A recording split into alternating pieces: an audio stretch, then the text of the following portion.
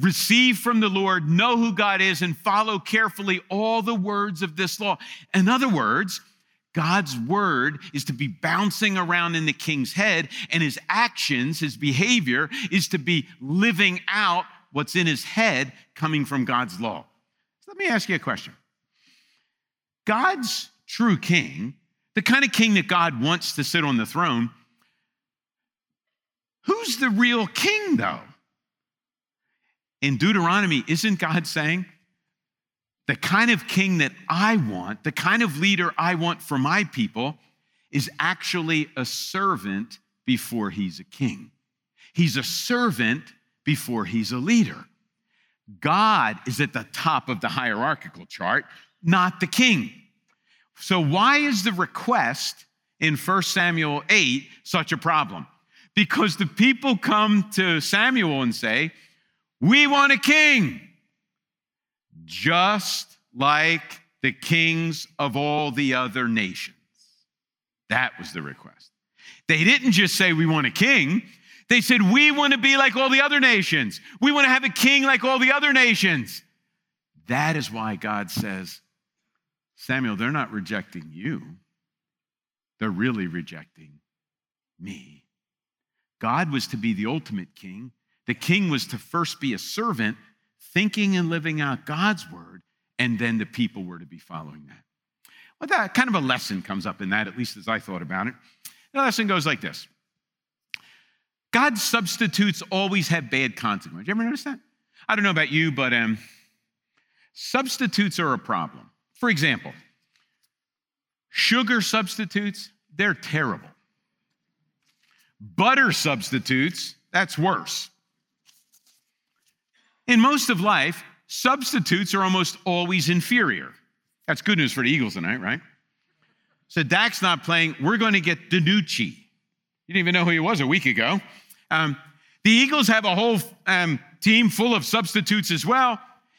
And the point is, God's substitutes aren't just slightly inferior. God's substitutes will ruin your life. And what is the temptation for the king in Deuteronomy is the temptation for every one of us to run after a God substitute. Isn't power or personality or resume, isn't that just a substitute for what God can do? Isn't political alliance or trust in an educational system or an economic theory or a philosophical system, that's just a God substitute. And isn't possessions, a retirement account, a bank account, just a substitute for something to trust? Those things in and of themselves are not wrong, but when they become the object of our trust, when they become the object of our faith, they then become God's substitutes, and God's substitutes always have bad consequences. So that's kind of the backdrop to this thing. And therefore, you're easily going to be able to see how Saul, the first king, is the wrong kind of king. How does Saul fit in? Well, we could pick a number of incidents from his life, but I just want to pick one chapter, 1 Samuel 15. You can read that later today. It's great to kind of read the twists and turns. Let me just kind of highlight for you what's going on, and hopefully you'll keep those ideas from Deuteronomy 17 bouncing around in your head. So God comes, right? God speaks to Samuel. Samuel goes to Saul. Samuel is the prophet, right? He speaks for God. So God says through Samuel to Saul, here's the command. Saul, now go, attack the Amalekites, and totally destroy them. Now, you may look at that and say, oh my goodness, that's terrible. I can't believe God would say that.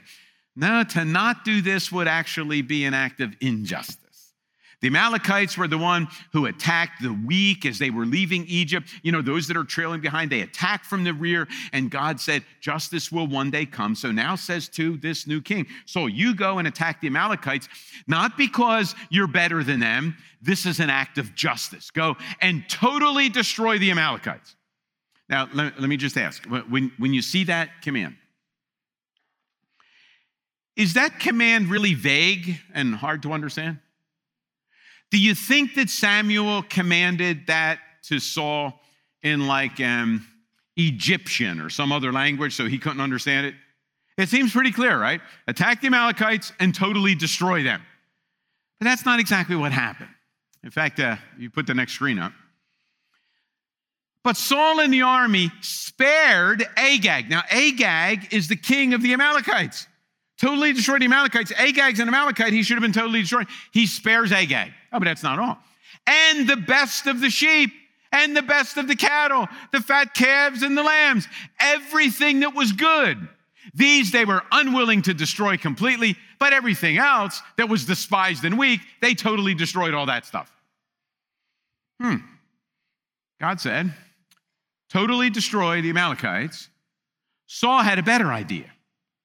I'll keep Agag alive, and I'll keep the best of the sheep, the best of the lambs, I'll keep all the good stuff. Now, what does that say in comparison with Deuteronomy 17? What's he saying? Well, he's going to increase possessions as he keeps all this stuff. Political alliance is, here's kind of a fascinating thing. Yeah, many of you have seen Braveheart, right? In movies like Braveheart and in the ancient world, when your army won, did you kill the king you were conquering? Heck no. Kings were too valuable. You could ransom them, or better yet, you could now be a king of kings. So as long as Agag's still alive, Saul isn't just king, he's king of kings now. Saul is actually defying every one of the principles from Deuteronomy 17. Now, here's a problem. We do the same thing. Let me share with you the lesson. Obedience is the true test of following. When you're given a command, when you know God's calling you to do something, when you believe God's prompting you to do this, we normally go through a mental process that works something like this. God's asking me to do A, but let me assess if I really think A is wise. So A, I think A is good. Can I give you a little point? Agreement is not necessarily obedience. Many of you raised kids. Our kids often obey us, not because they're obeying us, but because they agree with us. Practice the piano for 15 minutes. The little kid, if I don't practice the piano, I won't be allowed out. I won't be able to play on the video. You know what? I'll practice the piano. That's not obedience. Obedience isn't you agree. If you're agreeing, you're trusting your logic, your rational thought to be able to figure. If you agree with what the command says, that may or may not be obedience. When do you know it's obedience? When it doesn't make sense and you do it anyway. Did it make sense for Saul to kill Agag? Heck no. Did it make sense to kill all the good cattle and the good lambs and the good? Heck no. Did it make sense to destroy all of the possessions that were valuable? No. God, but wait a minute. If God is infinitely wiser than we are, and God knows all that can be known, don't you think occasionally God's going to ask us to do things that don't make sense to us? Well, when it doesn't make sense to us and we do what he says anyway, that is obedience. When we go through the process of agreement, that may or may not be obedience. Obedience, the true test of following. Saul even comes up with lots of nice sounding words. First of all, he shifts blame, right? Well, the people saved the animals. It wasn't me. And then he says, yeah, but here's the plan. I saved the animals so I can offer a sacrifice to God. I saved the very best because I want to give the best to God. Our worship, our sacrifice, all that stuff is secondary to our obedience.